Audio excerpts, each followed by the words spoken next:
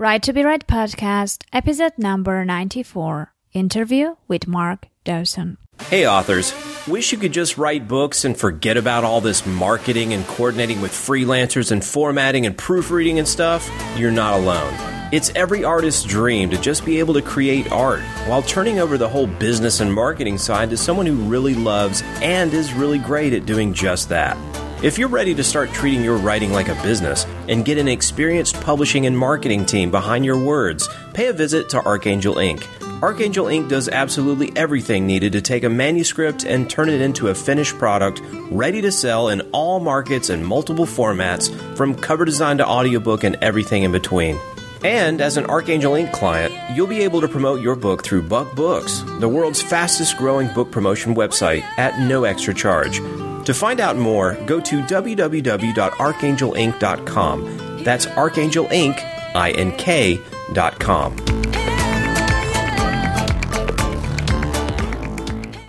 You are listening to the Right to be Read podcast, and this is your host, Ani Alexander. Hello everyone, and welcome to the podcast that inspires and encourages writers. I'm your host, Ani Alexander, and today I have a very special guest, and we will be having a very interesting interview. I don't know if you have seen this or not, but a few weeks ago there was an article on Forbes which went viral, and it spoke about a self-published writer who's got paid from Amazon about $450,000 a year. And, of course, it was very popular among self-published authors and the writers who wanted to become authors as well. I came across it at some point too, and as soon as I read it, I decided that I have to find the author and I have to take an interview from him in order to find out together with you, how did he make it. So today my guest is Mark Dawson, and he worked in the London film industry until recently. He now writes full-time after the success he came across to, and he's working on 3 series. So let's just dive straight into the interview and find out how did he make it, what is he doing, and how you can do the same too. So, hello everyone, and welcome to the Right to be Read podcast. I'm your host, Ani Alexander, and today we have a very special guest. Actually, I read an article on Forbes saying Amazon pays $450,000 a year to this self-published writer. So actually, that was the reason I kind of decided that, this is really, really catchy. This is very interesting. You would like to hear about that. And I found the author. I got in touch with him, and Mark Dawson is now with me, and I'm really happy to have him over. Welcome to the show, Mark. Thanks, Annie. It's a pleasure to be here. Well, you have to admit that, the article was kind of really, really impressive. And I guess that everyone who read it kind of, the first thought was, oh, how come, how did he manage to do that? But before we get into that, which is like the biggest question we would like to find answers to, let's start from the beginning. And I know that you haven't been a writer from the start, and you've been doing many different things. So I would like to find out about your journey. How did you end up writing, and how did you end up, transitioning from one thing to another? Sure. I have been writing for a long time, actually. I was originally published by Macmillan in the UK in 99 or 2000, kind of 15 or 16 years ago. I was working as a lawyer in those days, and I wrote in spare time, in the evenings, lunchtimes, that kind of thing, and had a book published. Then changed jobs and went to work for another law firm, and had a second book published again with Macmillan a year or two after that. And it was fun up to a point, but the experience was a little dispiriting pretty much as soon as the book was on the shelf, because I'm sure some of your listeners will be able to empathise with this, but it's very exciting to see your book in the flesh. Then it gets quite disappointing when it doesn't appear on the shelves in the kind of prime positions, or it doesn't even appear on the shelves at all because the publisher hasn't been able to get the books into the stores. There was no promotion, no marketing to speak of, and the books, they're not amazing. I write better books now, but they just kind of withered on the vine and didn't really do very well. So I stopped writing after that and took 5 or 6 years off. And in the meantime, I changed jobs. I stopped being a lawyer and went to work for a company in the British film industry. So I was like what we'd call a classifier. So we'd watch films and give them their age ratings, which was an amazing job. And I've always loved movies. So it was kind of a dream job. And I stayed there for 10 years. And eventually I kind of picked writing up again, I suppose, 4 or 5 years ago, and started to publish on Kindle. Got an agent. We did the rounds with a couple of the books that I'd written. Got some very nice rejections. We would have published this, but we published something very similar 6 months ago. So all that kind of stuff.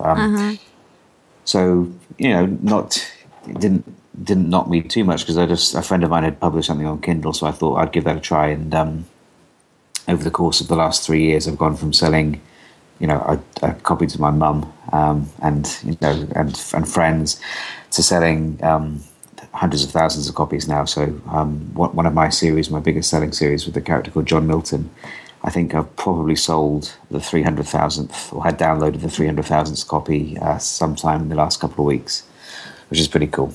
Okay, I see. So since you've been in our shoes and, you started from there and you've been selling your first books to your mom and your friends, and then, most probably you also went to the dashboard and saw that, pretty round zero in there. What made you kind of realize that, things have to change and, something has to be done in order to change the situation? I mean, did you kind of come up with your own solutions, or you made some research and saw what others were doing? How did this process go? Well, I love learning, and when I'm trying to understand something, I'll absorb everything that I can to teach myself to do it better than anybody else is doing it. So in the early days, I would have found K-boards and sucked everything I could out of that from people like Hugh Howey and Bella Ventre and the big indie names who used to post there. So that was a good place to start. Then I kind of ended up finding 3 or 4 main podcasts and going through all of their back episodes. So self-publishing podcast, Rocking Self-Publishing, Joanna Penn's podcast, and I've been on all of those podcasts now, which is a nice kind of coming full circle. But in over the course of the last 18 months, I would have sucked everything out of those, and then since then I've kind of broadened my diet out to more social media marketing podcasts, marketing, copywriting, anything that's got anything to do with or could be useful for selling books. That's I'm interested in it. So I've just educated myself through exposing myself to as much of that as I can, and just soaking it all up. So that's kind of given me my skill set. But going back to you asked when I had those handfuls of books being sold, and then going to gradually building on that. I remember really quite well. I live outside Salisbury in the UK, so a very pretty area in the countryside in Wiltshire, in the southwest of England. And I remember once, this would be like October 2012 or maybe August 2012, something like that.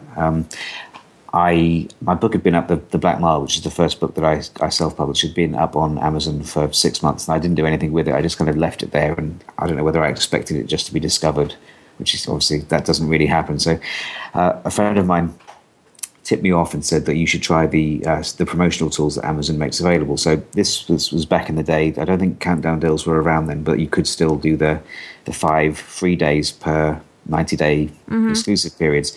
So I did that over the course of a weekend, and I did it on a Friday, kind of forgot about it. And then on the Sunday, I went for a long bike ride out into the countryside, and it was a hot day. The farmer was kind of harvesting his fields, and I fancied a rest. So I stopped the bike, got off, and sat down in this field, put my back to a tree and just kind of watched the farmer for a bit. Then I thought, I'll just check my numbers. So I took my phone out of my pocket, miraculously had a signal, and went to the dashboard, hit refresh, and then found out there'd been something like 40 or 50,000 downloads over the course of the weekend. Wow. And that was the kind of, exactly. It was this I'm missing a trick here. This is legitimate. It could be interesting. And back in those days, before the algorithm changed, a free download counted about the same as a sale. So when the book came off free, it was very highly ranked, started to sell a bit more. And so I actually started to make some money. So, the next month I actually got a check from Amazon, which was the first time the money had come from them to me rather than from me to them, which had always been the case up until that point. And since then I wrote more books, and then more and more books. I mean, last year I wrote 6 novels last year, 2 novellas, and every time I release a book, it does better than the one before because my mailing list is bigger. I'm better at launching. I understand how to do that better. To the extent that I can launch books into the top 250 on Amazon.com reasonably reliably now without any advertising. Okay, so let's touch this point since you already mentioned that. How do you build your list in that case? Well, there's loads of ways. The most obvious way is you've got to have calls to action in your book. So make sure there's... I'll back up one. You need to. There are 3 things you need to do. You need to. First of all, you've got to make a compelling offer. So, I find giving away something is still the most powerful way of getting people to come onto your list. Mm-hmm. So, I give away 4 books. You don't need to give away 4, but I've got like 17 or 18 books I can work with now, so I'm able to do that. But you can give away 1 novella is more than enough to get people to sign up. So, once you've worked out what your offer is, then you've got to drive traffic to it, or advertise it. So you can do that in your book. So definitely put a call to action in the back of the book, and I also recommend putting one in the front of the book so people can see it when they look at the look inside on the Amazon product page. You should put it on your author page. Amazon gives you a page that you can personalize with information. Definitely put that on your author page. If you've got promotion or kind of a free promotion or a paid promotion with, say, BookBub or any of the other sites, if you can anticipate there's going to be traffic coming to a particular product page, I'd recommend putting a reference towards the top of the description saying that you can get 4 books in my case or a novella or whatever by signing up at the mailing list. Because my view is a subscriber is much more valuable to me than a sale. Because once I've got someone's email address, I can then tell them myself when I've got something new to sell rather than relying on Amazon or Apple or Kobo or whoever it is to get in touch on my behalf. I'd much rather be able to do that personally. So there's that. The other thing that I found out, this is the newest thing I've been working on the last 4 months or so, and the most powerful has been Facebook advertising. So I started to experiment with that January the 29th was the first day I put an ad up, and I originally just concentrated on kind of marketing this offer to get 4 free books for signing up on my mailing list. And I targeted the ad quite carefully so that it appeared in the news feeds of people who read the kinds of books that I write. And in, I think it was about 7 or 8 weeks, I added 4,000 new subscribers, which was incredible. And since I've been teaching people what I've done over the last month or so, and that's not an unusual level of sign up. So we've replicated that with several other writers, and not at a huge cost either. It's obviously got to pay something, but for me I've paid about $2,000 for those 4,000 subscribers. But you can do it for cheaper, and you can. You don't need 2,000. If you decide you want to spend $500, you'd probably get 250, 500, 600 new subscribers. It's really, really powerful. I see. So basically, when you kind of build your email list, many people well, not many, but some might kind of, subscribe to your list in order to get those free books. And then you have this goal of keeping them in your list because they always have this option of unsubscribing. Mm-hmm. So how do you keep those people in your list engaged? What are you sending them, and how do you create this relationship so they stay and, be a loyal email lister? Sure. I say. Sure. Well, first of all, you shouldn't be afraid of people unsubscribing. If they don't want to be on the list, then it's better that they're off the list rather than on it, because you're paying for everyone on your list. Once you're over if you're with MailChimp, once you're over 2,000 subscribers, you're paying from that point. So I make it easy for people to unsubscribe. I don't mind them doing that. What I don't like them doing is reporting an email for spam, because MailChimp will shut you down if you go over a certain threshold on spam reports. So you need to avoid that. But, in terms of actually contacting your readers, it depends. I mean, I don't email very often. I'll email when I've got something to sell, like a new book coming out, or an offer that I think might be of value to my readers. Beyond that, I don't contact them every week. Some people do. It doesn't work for me. I think if I was getting emails every week in my inbox, I would unsubscribe probably. So that's just me. So I'm a little bit more kind of reticent than others, but whatever suits really is kind of whatever you think is appropriate for your list. That was fine. One thing I would say in terms of interaction, I reply to pretty much every email that I get from readers, and it's difficult to do that these days because I get quite a lot of emails now. But I'll do it for as long as I can, because one of the reasons I think I did so well last year was because people feel, because I'm quite personable and I'll reply to everything. I don't use canned responses that if someone asks me a question, I'll answer. I think you're turning readers into fans, and that's quite an important definition change there. Because readers are great. We need readers, but fans are the people that you can rely on to be loyal and to buy your new stuff when it comes out. And you don't need that many fans to sustain a creative career. I've heard 10,000 is the kind of the magic number, but I don't think you need that many. I think if you get 5,000, you can do pretty well. Mm-hmm.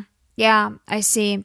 So basically, the logic is the following: you give away, several.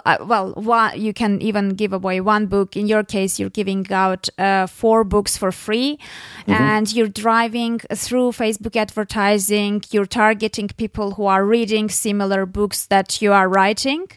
And later on, you're getting them in your email list, and then you you have them as potential readers for your next upcoming books, right? Yeah, pretty much. Yeah.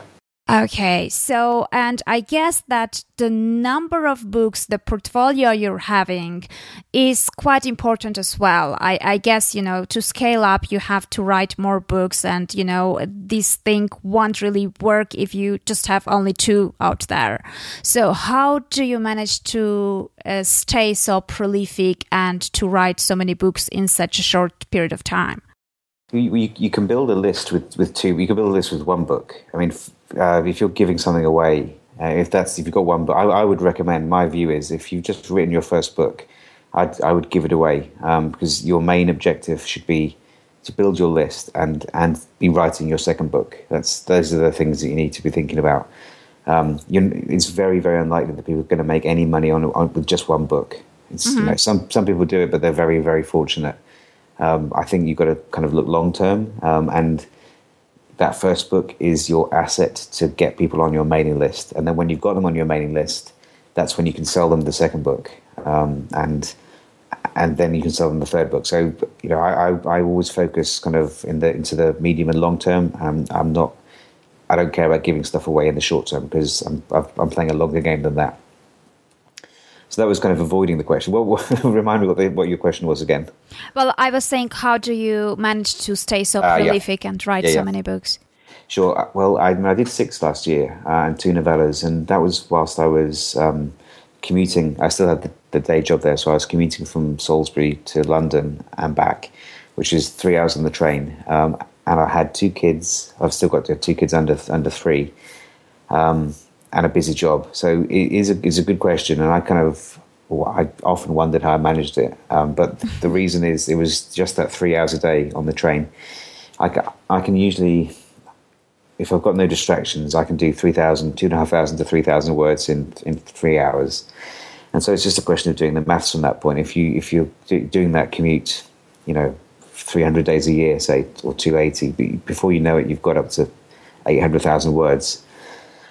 And if you've got to be prolific. That's right, and you've got to have ideas, and you've got to. I mean, I'm very particular on quality, so it's not like I'm just churning out stuff and then it's not being edited or all that kind of stuff. Mm-hmm. I wouldn't publish something that I wasn't very pleased with. And if you look at the books on Amazon, my review average is really high, so it isn't 4.8, 4.9 out of 5. So it's not like.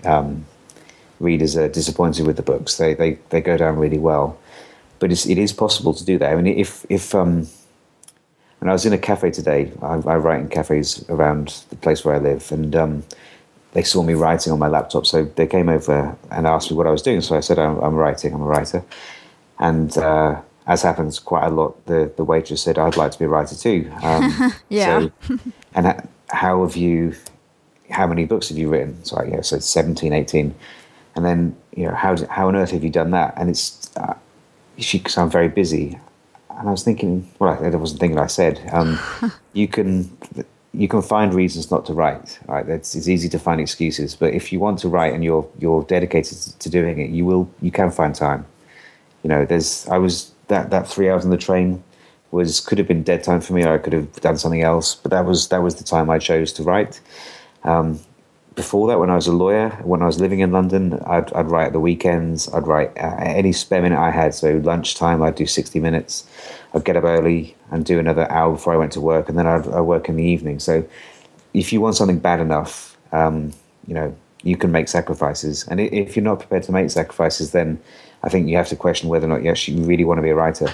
Mm-hmm. Yeah, I totally agree with that, because I also have plenty of examples where people are obviously much more occupied and with heavier responsibilities than many others, but they managed to do that, and others just ended up with excuses. So basically, what do you think? How much of your success is due to the fact that you are writing series? Yeah, quite a lot. And I do things like regular surveys of my readers. Mm-hmm. So I like to know, what their.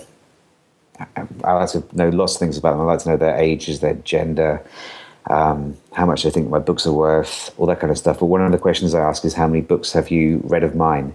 And the average answer comes back 7 or 8. So the reason for that is pretty straightforward. They tend to start with I've got 3 series, so they'll start with one of the series, and I kind of engineer that by giving away those 4 books. I give away 3 of them are the first books in those respective series. Mm-hmm. So once someone starts reading, I'm confident enough my writing is good enough and compelling enough that they're often hooked. And so they basically get the first one for free, and then they'll chew through the series that they're looking for. And then they'll often will go back to the other series and then the other one. And the way I set my mailing list up, I tend to know what book someone has signed up to my list from after reading.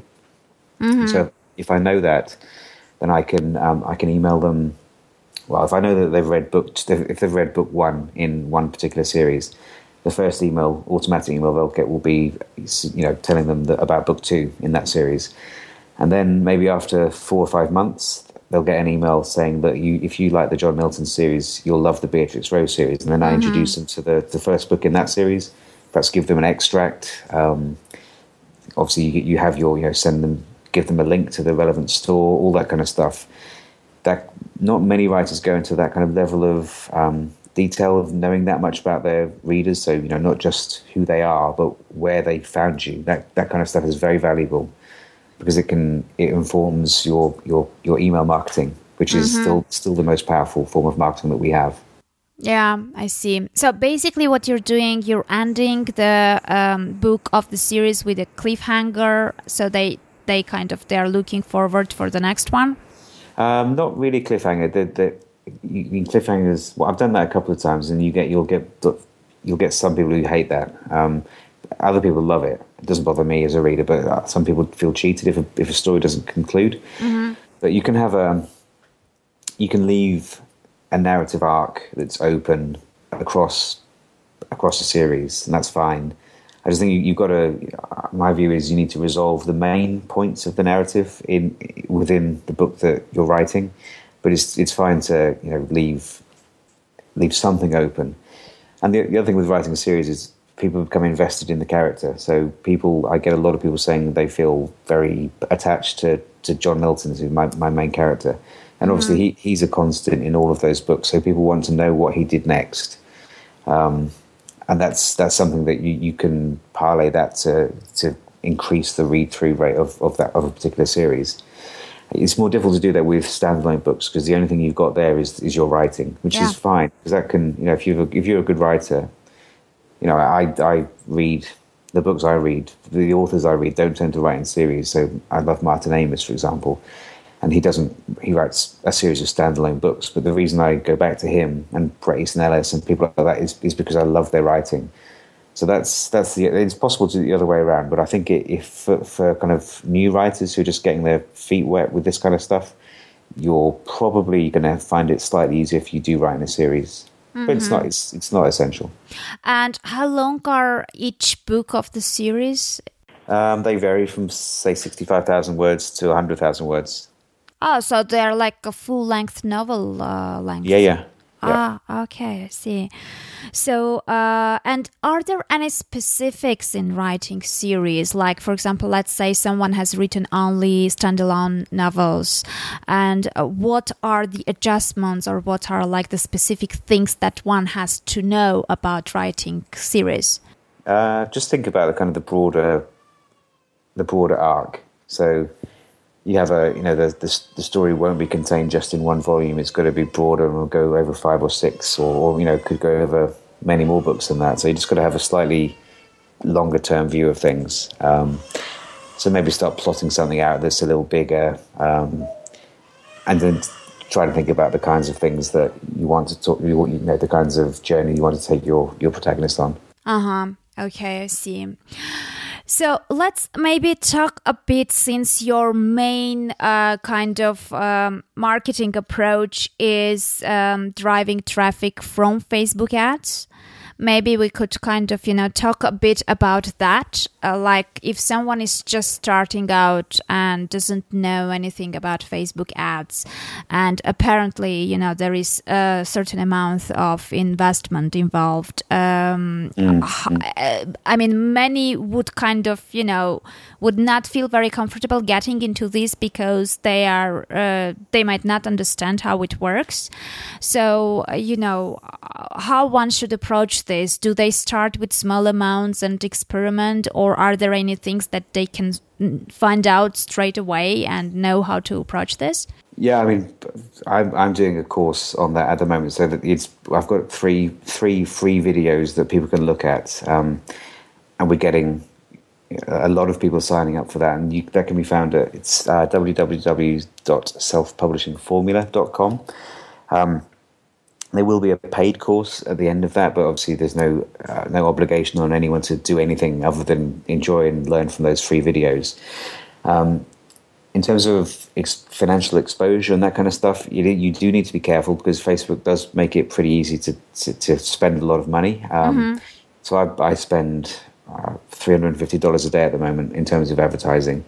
I definitely wouldn't recommend that for someone who's just getting into it, but you can spend as little as $1 a day, and that's what I would recommend. You start slow, so you limit your exposure, so you set a limit that you won't spend more than $1 every day or whatever you want, $5 or $10 or whatever it is, and then you experiment with ads, and you learn as you're experimenting. You split test, you find out which ads work, which targeting works best, because Facebook is unbelievably powerful in terms of what it offers with targeting these days. So I target my books to lots of ways. I can target them to people who look like my subscribers. So I can take a mailing list from my mailing list, a CSV, put that into Facebook, and Facebook will generate a list of people to advertise to who are quite like people on my mailing list. So that's powerful. Or I could send them to people who like the fan pages of other authors that I'm competing with. So my books are compared to Lee Child and Jack Reacher. Mm-hmm. So I can send ads just to people who like Lee Child and Jack Reacher. So, and that's scraping the surface. There's a lot more you can do with all kinds of complicated stuff that is not necessarily at the early level, but there's a lot you can dig into once you get a bit more experienced.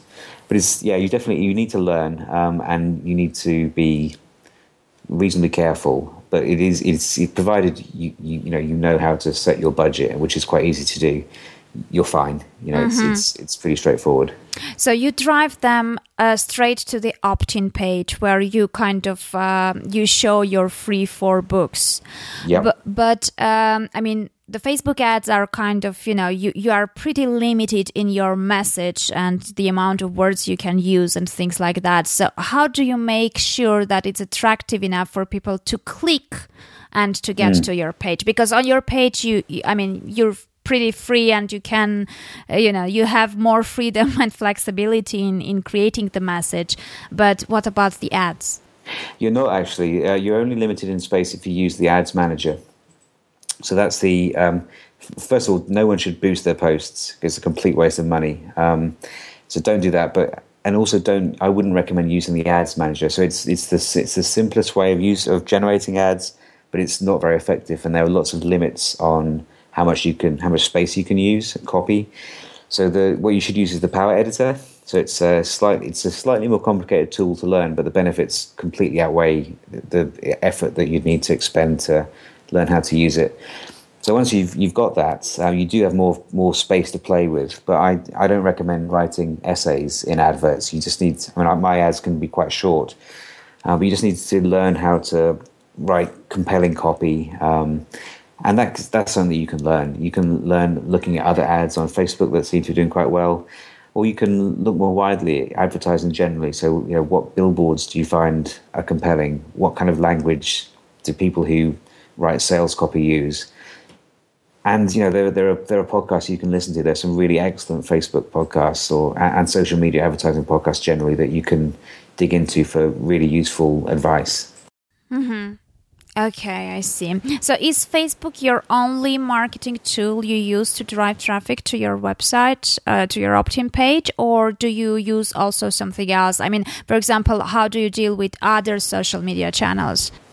I've got a presence on Twitter with 3,000 or 4,000 people following. I tend to use that as a kind of a conversational tool. I haven't really dug into the Twitter ads yet because that platform is still pretty new. They've got some quite cool things that will lead generation tools on Twitter that I would like to get into once I've got a little bit of time. And once it's settled down a little bit. But for the moment, Facebook is number one. I'm doing a little bit of Google AdSense and AdWords advertising, and I'm looking into YouTube ads at the moment as well. So there are plenty of potential places that you can place your ads. But for me, I think if you're starting out, you should pick one and learn that. It's very easy to kind of scatter your effort across everything, but the best way is to focus on one thing, get that down, and then once that's running on autopilot, then you can look at something else. Okay, I see. And what do you think? I mean, what you're doing is a long-term strategy, and it takes time and it takes a bit of patience because I assume that, it won't happen overnight. So how long did it take you to to gain the momentum and to get to the stage where you could live on that income solely? I did it in... I guess last year was kind of the pivotal year for me. So when the year started in January, I was probably earning a little less than I earn in my day job. And then March was that was the tipping point for me. So I suddenly went. I'm still not entirely sure what happened. I had a book release that did very, very well. It would have been that, and then people going back and buying the other books. But I went from earning a bit less than I was earning in my day job to earning 2 or 3 times more, and that stayed constant throughout the year. And I'd said to myself that if I could sustain that, if I could earn the same as my day job for a year, then that would be the moment to leave. So that would have been February or March 2015. But things were going so well. There was they reduced the headcount at work, so they offered some redundancy payments, and just kind of felt like, okay, I could also take some money to leave now, which I was going to do anyway. It was kind of just one of those opportunities that was difficult to turn down. Mm-hmm. But the kind of takeaway from that is it is possible to be quite quick. So I went from, I've only really been doing this properly since kind of the middle of 2013. That was my first Milton book was published in June 2013. So just over just under 2 years, I've been doing this seriously with an eye to doing it as a career, and I've gone from selling not very many to I'll sell or have downloaded maybe 10,000 books this month, which is it is you can accelerate quite quickly if you learn and you work hard. Okay, so if you kind of make big conclusions and looking back at your journey, what would you advise? What are like the biggest, most important thing that you did which brought the biggest change in your journey? Yeah, well, kind of the first thing, we will assume that people have written a good book, because that's kind of non-negotiable. If the book isn't good, it doesn't matter what you do. You'll struggle to sell. But assuming that the book is good, which I'm sure it will be, the thing that the main thing, and I was slow to do this, I lost some momentum in the early days. You must get a mailing list immediately. Don't wait. Kind of assume that you'll be successful quickly, because if you do that, you'll be in a position to take advantage of good fortune if things do proceed well for you. So when I said to you before, I had that weekend where I had tens of thousands of free books downloaded. I didn't have a mailing list then, so maybe I lost the chance to add 1,000 people to my list, and perhaps that would have meant I would have been able to grow those people into 2,000 faster, and then 4,000. I could have been at the stage I'm at now, maybe this time last year. So definitely, you must get a mailing list. It's the most powerful marketing tool that indie authors have in their arsenals, and it's not expensive. You can get a MailChimp account for nothing. I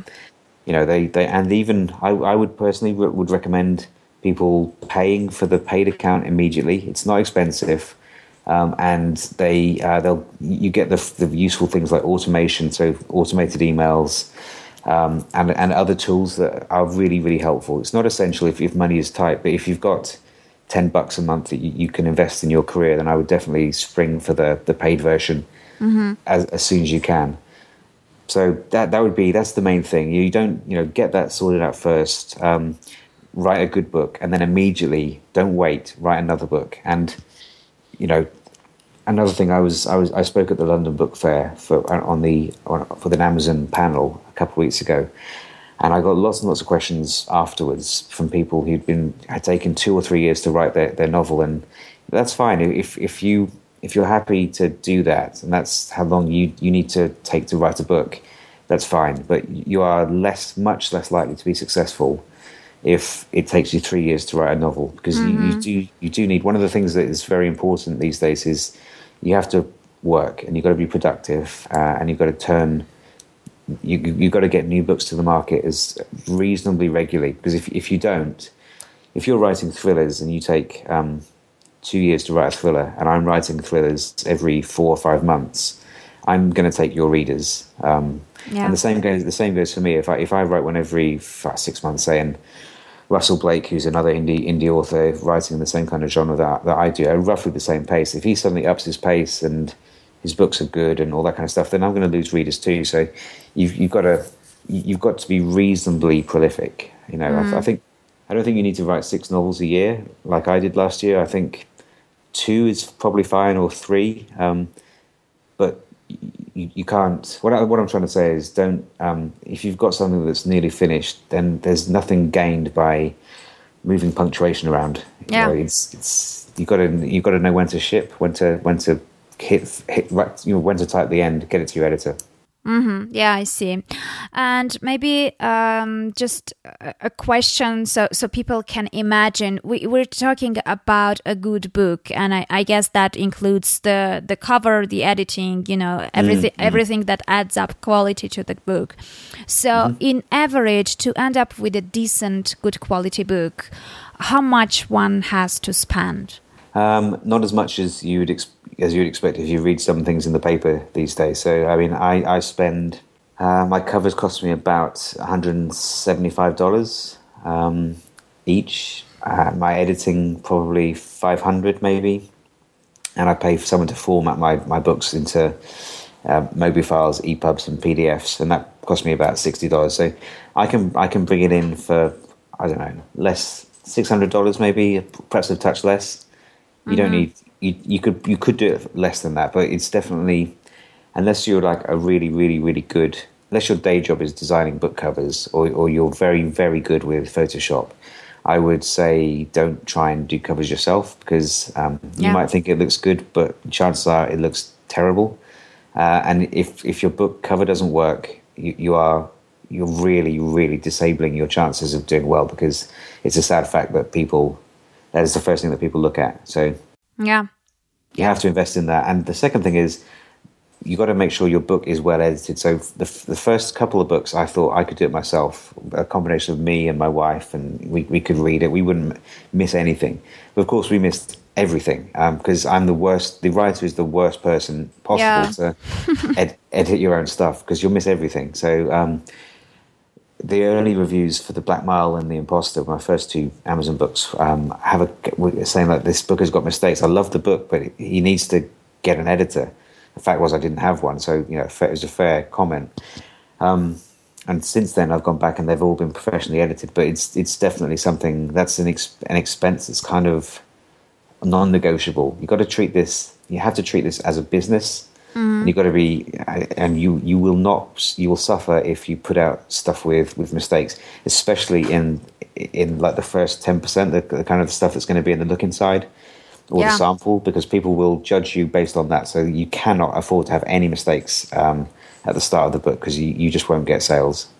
Yeah, I see. Well, thank you very much for this valuable information. Before we part, maybe you could remind once again where people could go to get the free videos for the Facebook advertising training you've set up. Yeah, sure. So that's at www.selfpublishingformula.com, and my website's at markjdawson.com. You can get me at either of those places. Okay, great. Well, I'll put them in the show notes and make sure that people know where to go. Thank you once again for spending this time with me. It's really interesting to kind of, and inspiring at the same time, to follow the path of someone who's been in our shoes just a few years ago. Sure, absolutely. It's a pleasure to be on the show. Thank you very much. Okay, I guess that was it for today. So if you are interested in Mark's strategy, just check out his free videos. And in case you prefer to listen to audiobooks instead of reading them, please check out Audible, where you can get one free audiobook by signing up to their free trial. Just go to www.audibletrial.com/write to be read. 2 as a number, B as a letter, just like the podcast is spelled.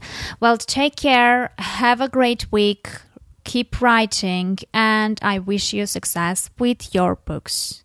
Hey authors, wish you could just write books and forget about all this marketing and coordinating with freelancers and formatting and proofreading and stuff? You're not alone. It's every artist's dream to just be able to create art while turning over the whole business and marketing side to someone who really loves and is really great at doing just that. If you're ready to start treating your writing like a business and get an experienced publishing and marketing team behind your words, pay a visit to Archangel Ink. Archangel Ink does absolutely everything needed to take a manuscript and turn it into a finished product ready to sell in all markets and multiple formats, from cover design to audiobook and everything in between. And as an Archangel Ink client, you'll be able to promote your book through Buck Books, the world's fastest growing book promotion website, at no extra charge. To find out more, go to www.archangelink.com. That's archangelink.com.